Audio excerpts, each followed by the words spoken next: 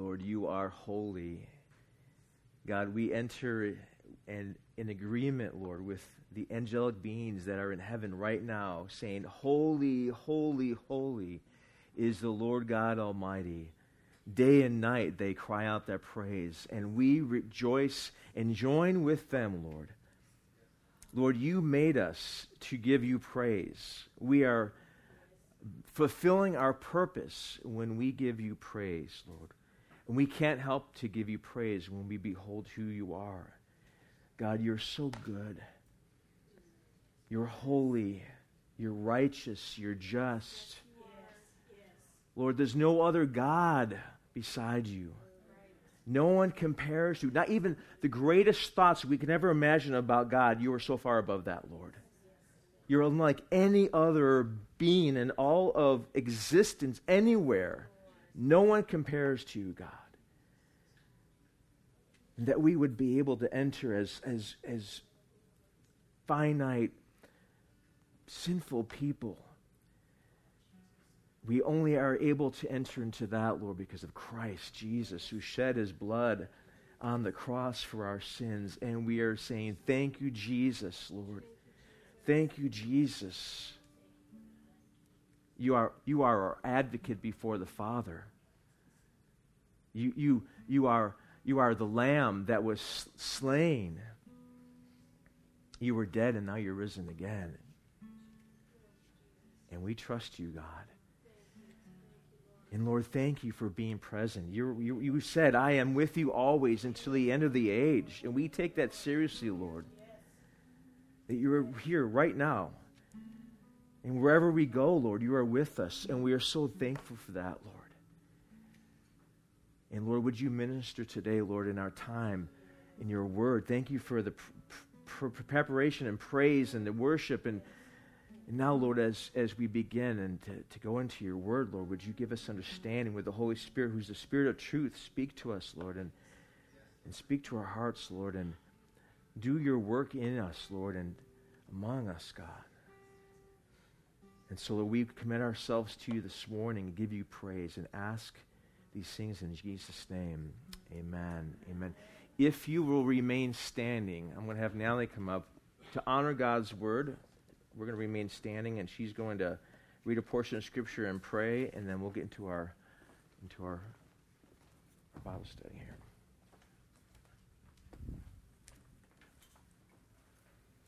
Good morning, everybody. Let's bless the Lord by reading Isaiah 40, starting with verse 21. Do you not know? Have you not heard? Has it not been declared to you from the beginning? Have you not understood from the foundations of the earth? It is he who sits above the circle of the earth, and its inhabitants are like grasshoppers, who stretches out the heavens like a curtain, and it spreads them out like a tent to dwell in. He it is who reduces rulers to nothing, who makes judges of the earth meaningless. Scarcely have they been planted, scarcely have they been sown, scarcely has their stock taken root in the earth. But he merely blows on them, and they wither, and the storm carries them away like stubble. To whom then will you liken me, that I would be his equal, says the Holy One? Lift up your eyes on high and see who has created these stars, the one who leads forth their hosts by number. He calls them all by name because of the greatness of his might and the strength of his power. Not one of them is missing. Verse 28. Do you not know, have you not heard? The everlasting God, the Lord, the creator of the ends of the earth, does not become weary or tired. His understanding is inscrutable. He gives strength to the weary, and to him who lacks might, he increases power. Though youths grow weary and tired, and vigorous young men stumble badly, yet those who wait for the Lord will gain new strength. They will mount up with wings like eagles. They will run and not get tired. They will walk and not become weary. Amen.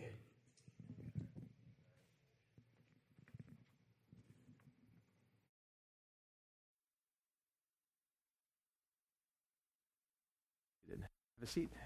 Good morning. How's everyone doing? Welcome to Resurrection Church. Glad you guys are here. Hello to, am I too soft? Turning up a little bit, a little louder, yeah. Hi to everyone online who's watching. All right, wonderful worship this morning.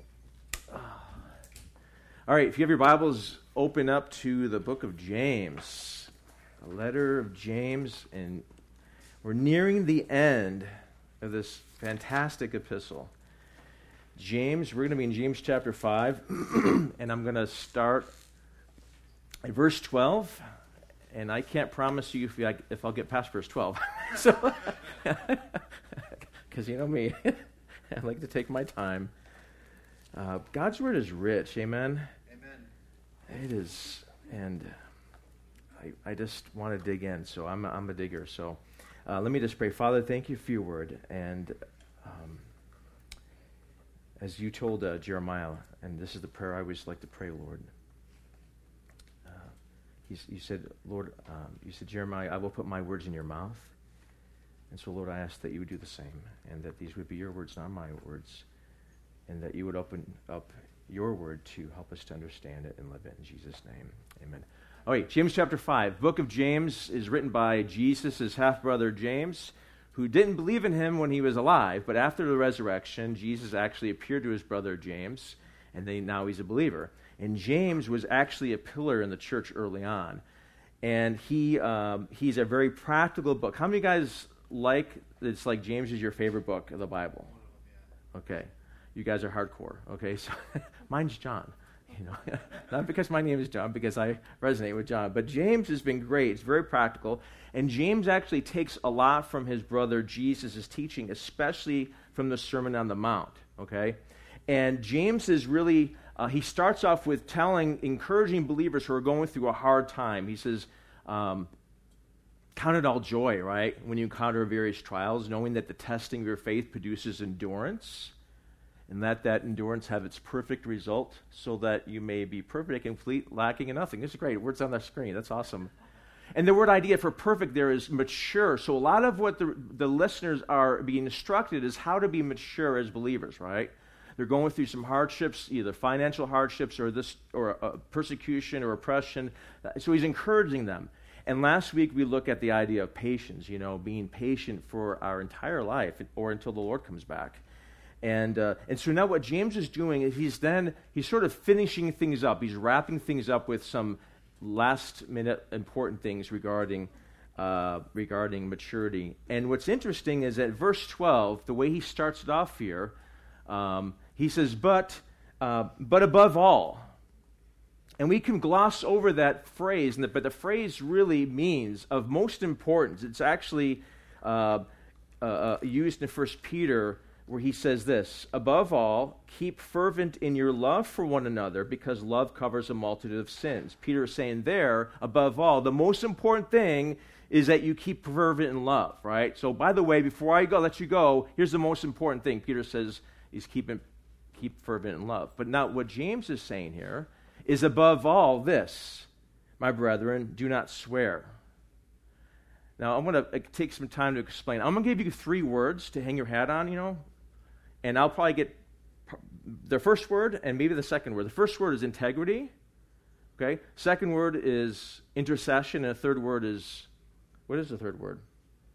Intervention, okay? Integrity. We're going to spend some time on that first word, integrity. Intercession may come into play in a bit here. So he says, but above all, my brethren, do not swear.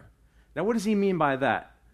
He's not talking about the use of swear words like we say, don't swear, right? That's cussing and things like that. There are other scripture talks about that. Ephesians 5 says, therefore, speak truth with one another and don't let any filthiness or silly talk or things that are not fitting, right? No coarse jesting, the bad language stuff. This is not what James is talking about. That's taught elsewhere. Watch what you say. Be careful of, things that come in your mouth. But James is not referring to the swearing there. He's referring to swearing as far as taking an oath or a vow, okay? And I'm going to take some time to explain that. And he's actually going to get his idea from Jesus in the Sermon on the Mount. Taking a vow was or taking an oath was where you would say, I swear, how many of you guys know that? I swear, cross my heart, hope to die, stick a needle in my eye, right? I swear that I'll do that, right? I'll swear to God that I'll do that, right? I swear on my mother's grave or something. My mom's not dead; she's here. But we've said those kind of things, right?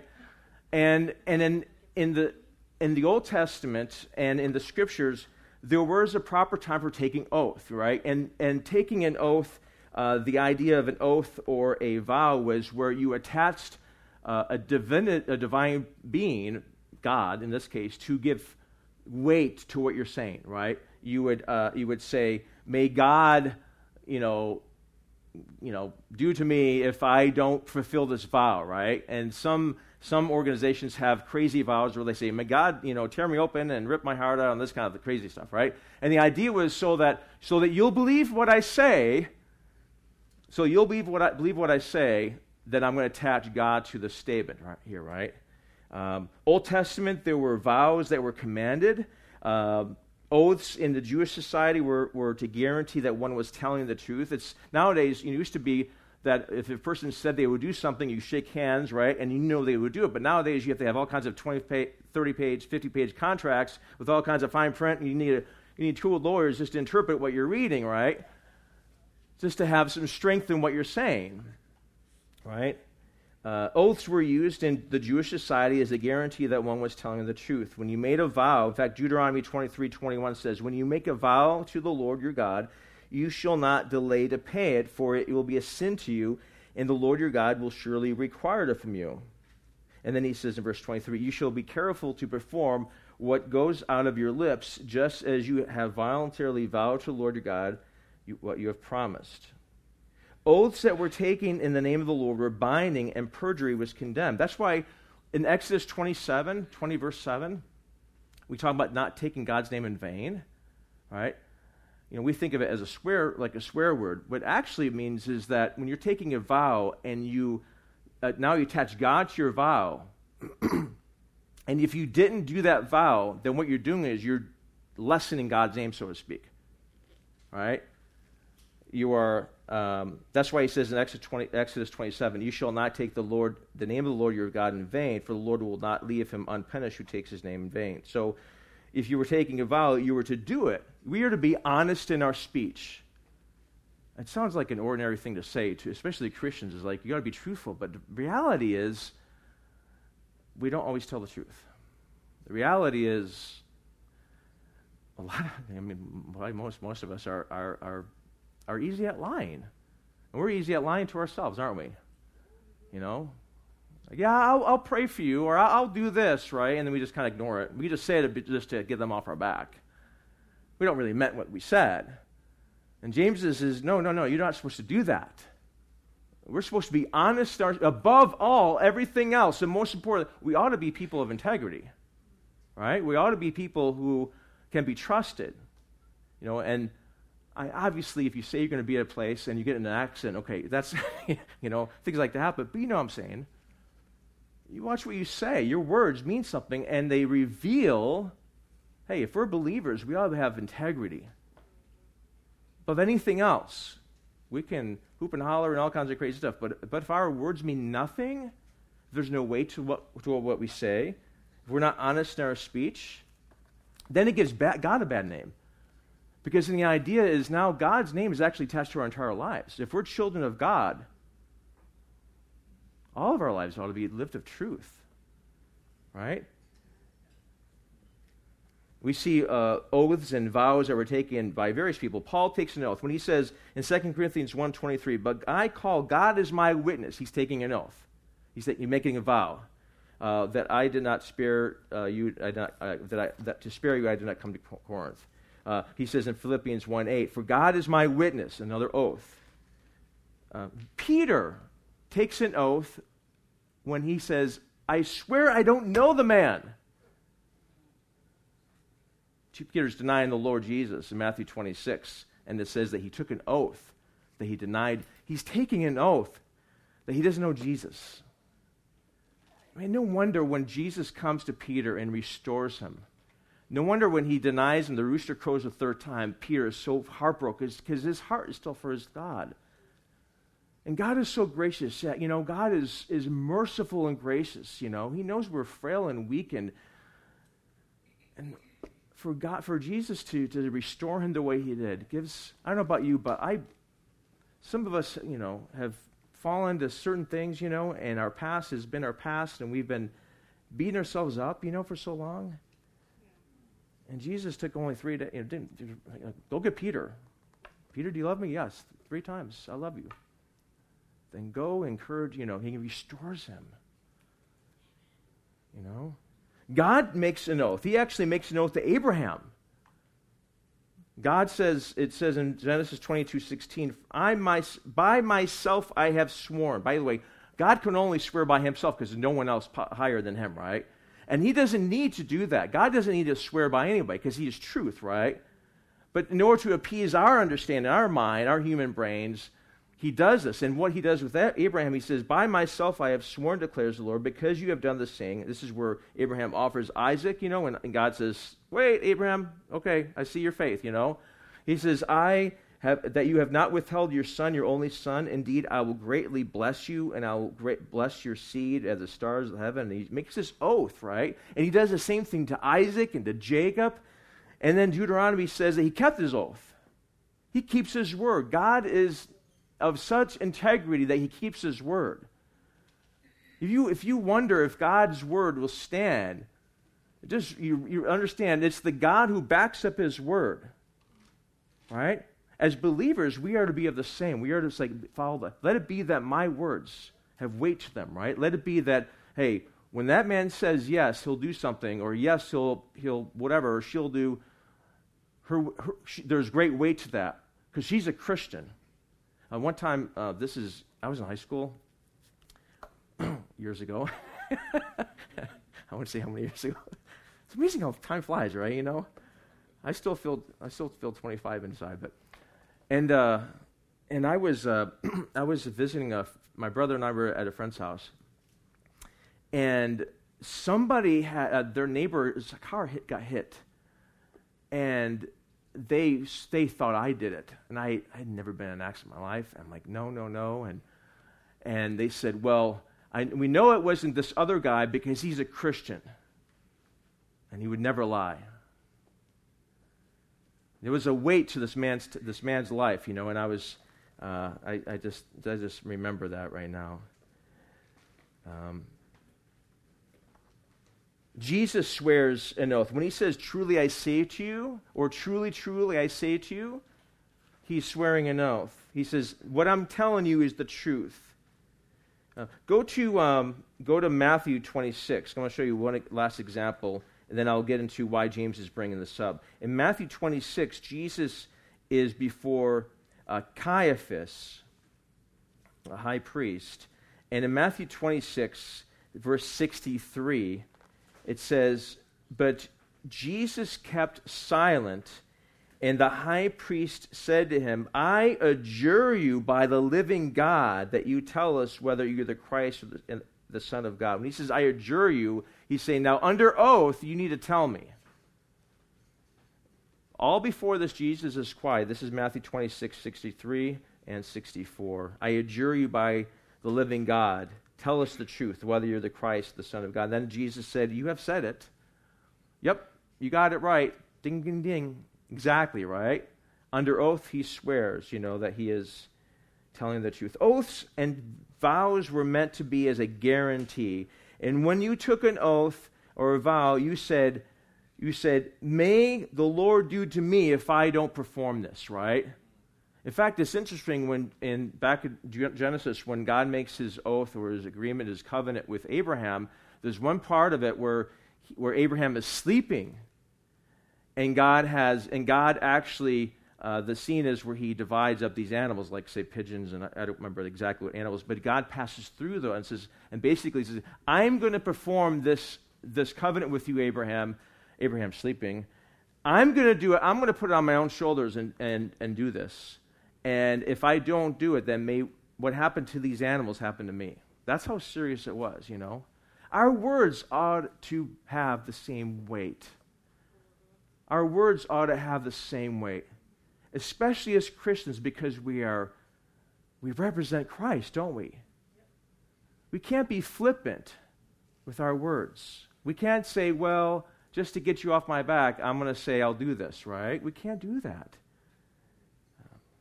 Now, here's what was happening. Here's why James is bringing this up. Go back to James. What was going on, the rabbis thought of a way out. A loophole, right? How could I appear to be swearing an oath and a vow to God and not really mean it? You know how, like, I promise to do such and such, it doesn't count. I got my fingers crossed, right? Remember that? Have you guys did that?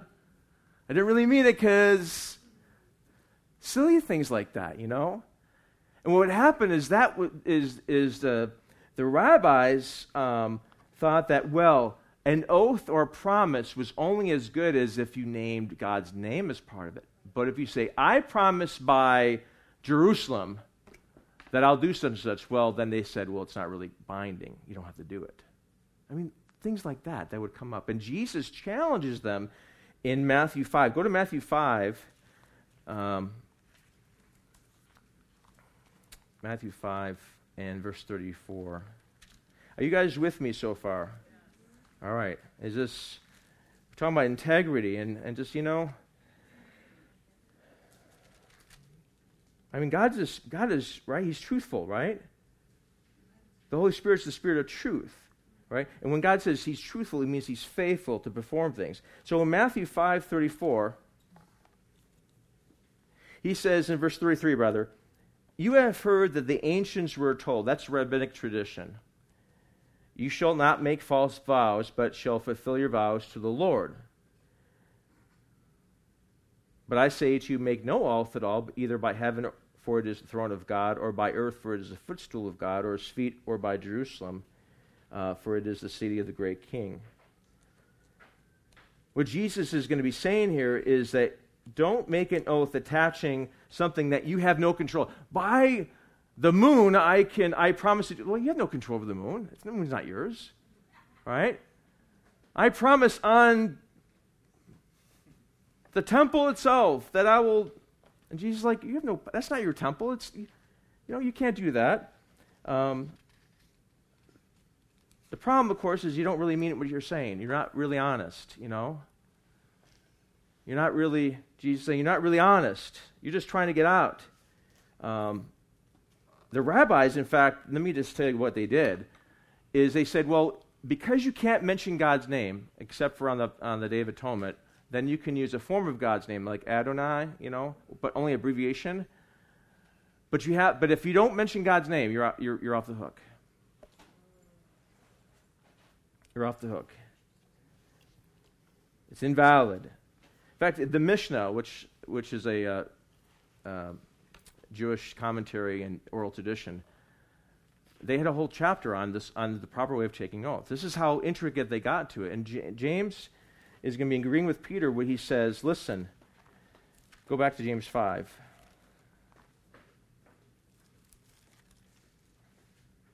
James 5. But above all, my brethren, do not swear either by heaven or by earth or by any other oath. You don't need to make a vow. Let it be that you speak the truth in every part of your life. Now, does this mean we can't take vows like on a jury or in a court? No, it doesn't mean that at all. It means, obviously, you're making promises and you're attaching God to it and you're not wanting to fulfill it. You don't have integrity, is what he's saying. Jesus is saying we should be people of truth in every part of our lives. It shouldn't be that we live truth in certain parts of our lives and the rest is just a lie. It's interesting. Now this is coming to mind. You remember in the book of Acts where now I'm gonna go to Acts 5, okay? I just want to show you this. This is interesting. So if I don't get past verse 12, that's okay, right? That's okay. I was not lying when I said I may not go back to verse 12. So there was this Ananias and Sapphira who had sold some land, and they claimed that they were going to give it all to the church, right? And it says in verse 1, but a man named Ananias with his wife Sapphira sold a piece of property and kept back some of the price for themselves. They actually pledged the whole thing to it, but they decided secretly not to give the whole thing. And he laid it at the apostles' feet. But Peter said, Ananias, why has Satan filled your heart to lie to the Holy Spirit and to keep back some of the price of the land? While it remained unsold, it did not remain in your own, and after you sold it, was not under your control. Like you could have said, I'm going to sell this land, I'm going to give a percentage of it. But they claimed to have promised the whole thing, but then they decided not to give that. And the Holy Spirit revealed that to Peter and says, wait a second, these guys are lying. Now, when he heard these words, he says, why is that you have conceived this deed, verse 4, and in your heart, you have not lied to men, but to God. And as he heard these words, Ananias fell down and breathed his last, and great fear came over all who heard it. Now you talk about, like early on, the precedent is my church, my people, ought to be a people of truth. And this got their attention. I don't think that's changed. I don't know if people are dying because of lying. Maybe God still is taking people home. But this was like, we're to be a holy people, right? We're to be a holy, body of Christ if we're his bride. And part of that is what's going on inside our hearts. Are we telling the truth in our hearts? Right? What's got our attention? Is it lies or truth, There's a lot of lies going on out there in the world, right? You can just turn on and click. You just click, lie. And then pretty soon you start telling yourself lies. You start believing lies, right? And it's so important that we can't lie to God. Oh, come on. Now this, the idea is that we are to be a people of the truth. See, Jesus says, God is truth, right? There's God is light, there's no darkness in him. God is truth, he is faithful, he's just, he does what he says, he fulfills his promises. On the other side, you have Satan, who is the father of lies. When you're lying, you're actually imitating him and not God.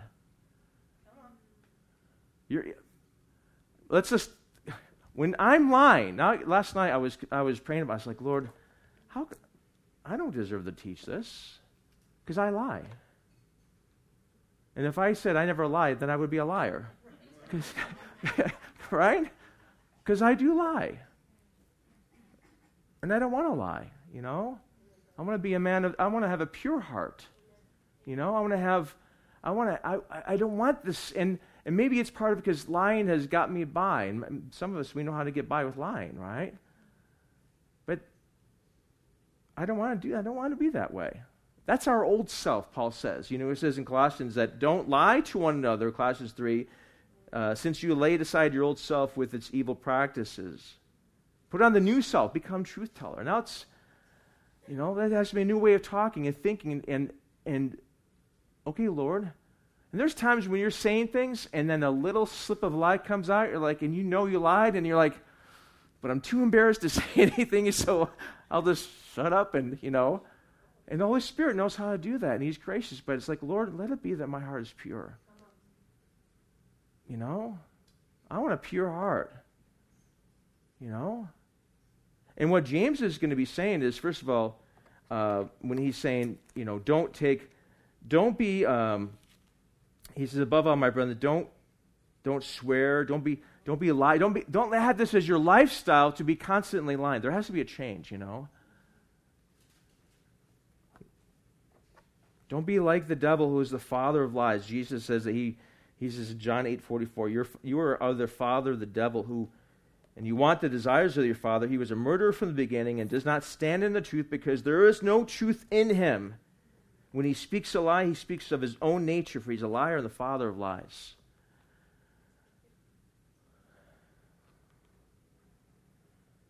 That's why the psalmist says in Psalm 119, remove the false away from me. Psalm 120, verse 2, deliver my soul, O Lord, from lying lips, from a deceitful tongue. Where are you at? I know some of us are really good truth tellers, and some of us are good at mixing it up, And I'm going to confess, I'm a liar.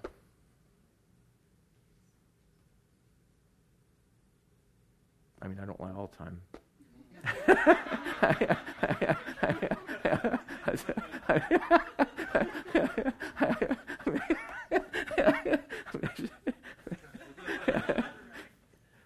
Remember, no, this is going to date me. Remember back in the 70s, The Liars Club? Remember that TV show, The Liars Club? Remember that? Or To Tell the Truth? Remember To Tell the Truth? 3 people. I'm Sam Jones. I'm Sam Jones. I'm Sam Jones.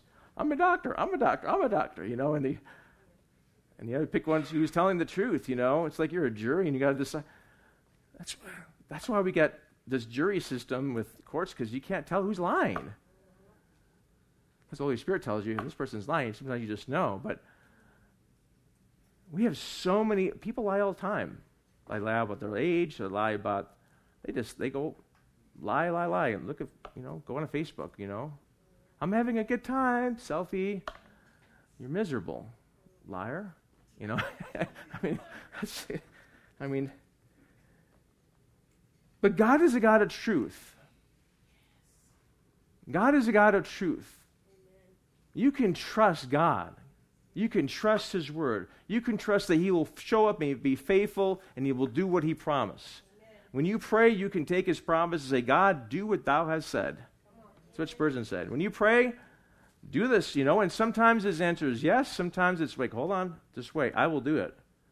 And we can look at the track record of God, and He has always fulfilled His promise. And then sometimes you go through things where, like, God, do you hear what I'm saying? And you go through a season where it's quiet and you don't know what God is doing beneath the surface, God gave Natalie a word. Last week before. Can I share it? Because I think it was from the Lord. And now we've been, and you didn't know where we were going to talk. You didn't know what I was going to. I don't tell anybody I'm preaching. I'm secretive that way. But she told me, and this was a word for herself, and I think for our church as well. She said, the Lord told me, I have planted the seed. The seeds have been planted. Now watch it grow.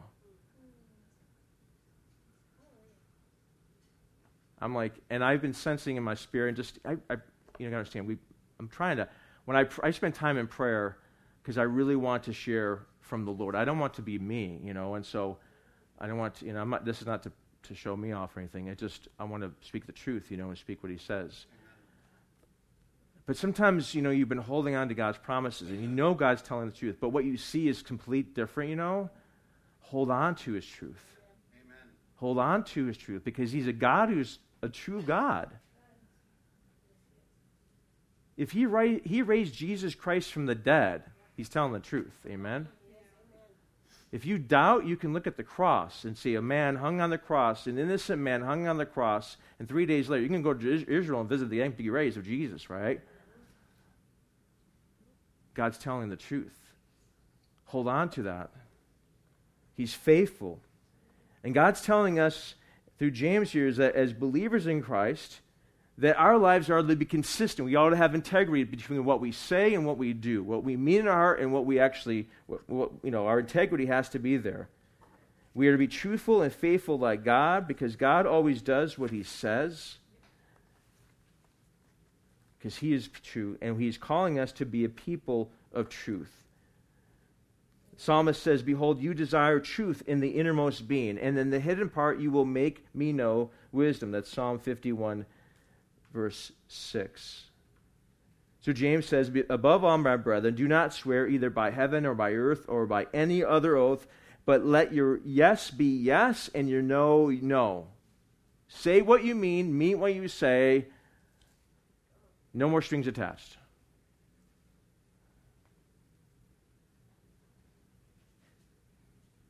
He says, so that you may not fall under judgment. By the way, the word judgment there actually almost always refers to like judgment, condemnation judgment, not discipline judgment. I won't get into all the details right now, but it's a serious thing. If God was serious when Ananias and Sapphira died, let it be serious for us, for me, for all of us to be a people of truth. Amen.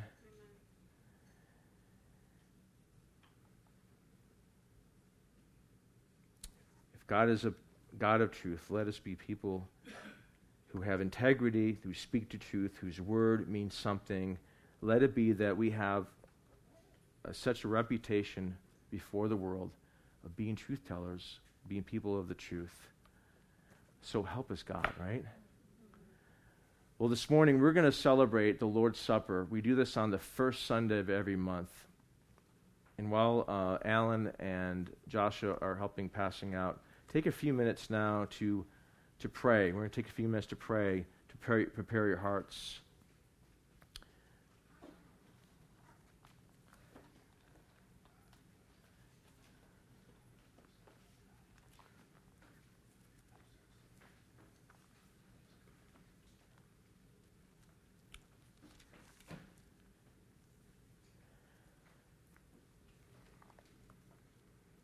If you have to confess any sin, just quietly between you and the Lord.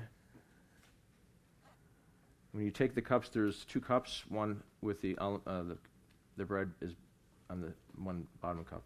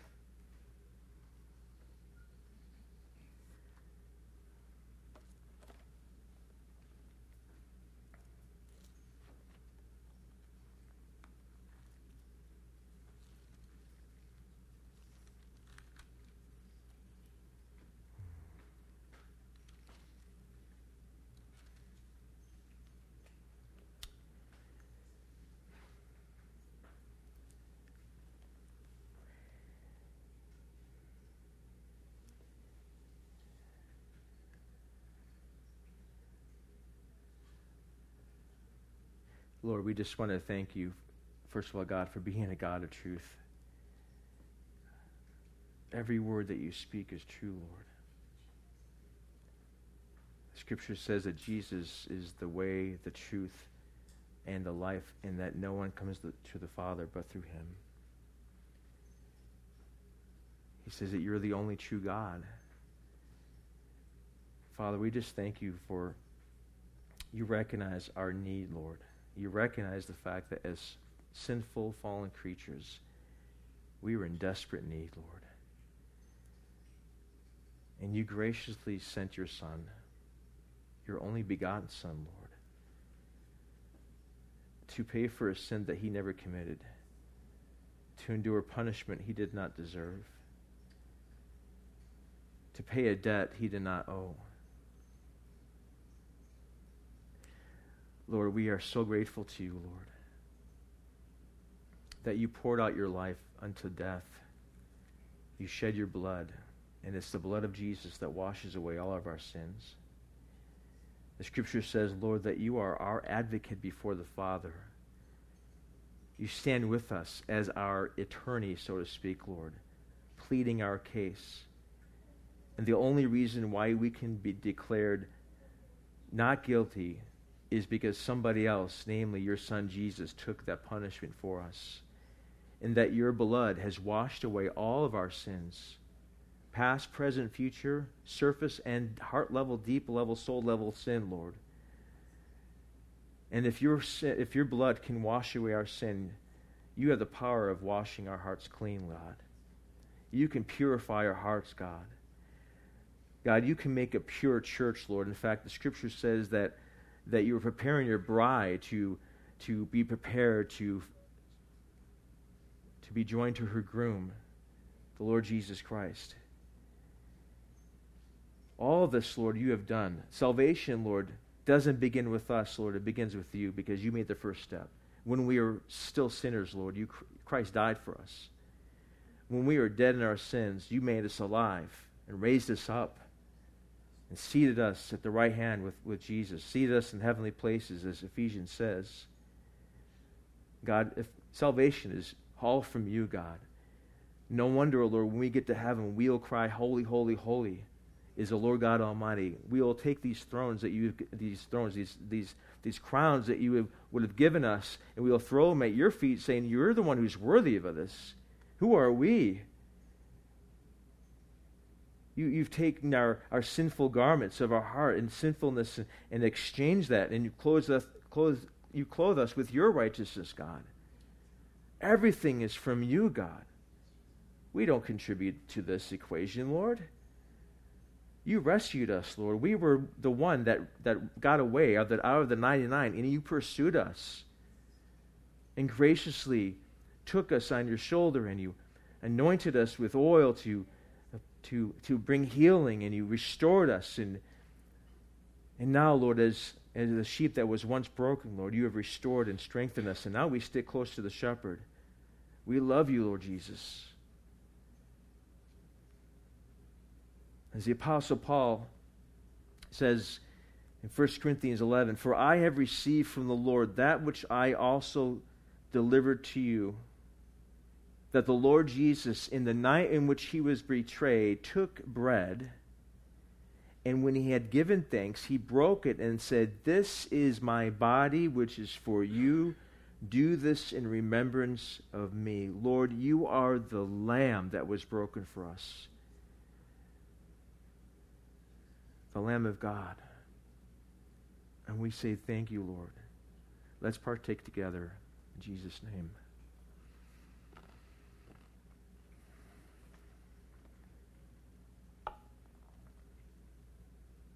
Paul continues, he says, in the same way he took the cup also after supper, saying, this cup is the new covenant of my blood, in my blood. Do this as often as you drink it in remembrance of me. For as often as you eat this bread and drink this cup, you proclaim the Lord's death until he comes. Lord, again, Lord, it was your blood, your stainless, innocent, without blemish blood that was poured out for us. And it's your blood that washes away our sin.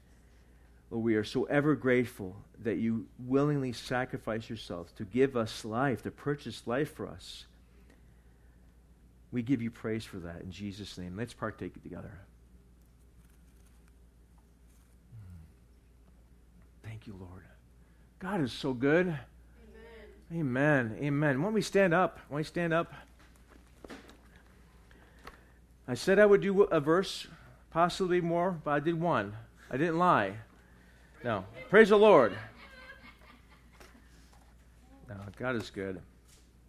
We love him. We love him very much. So thankful, very thankful for him, you know.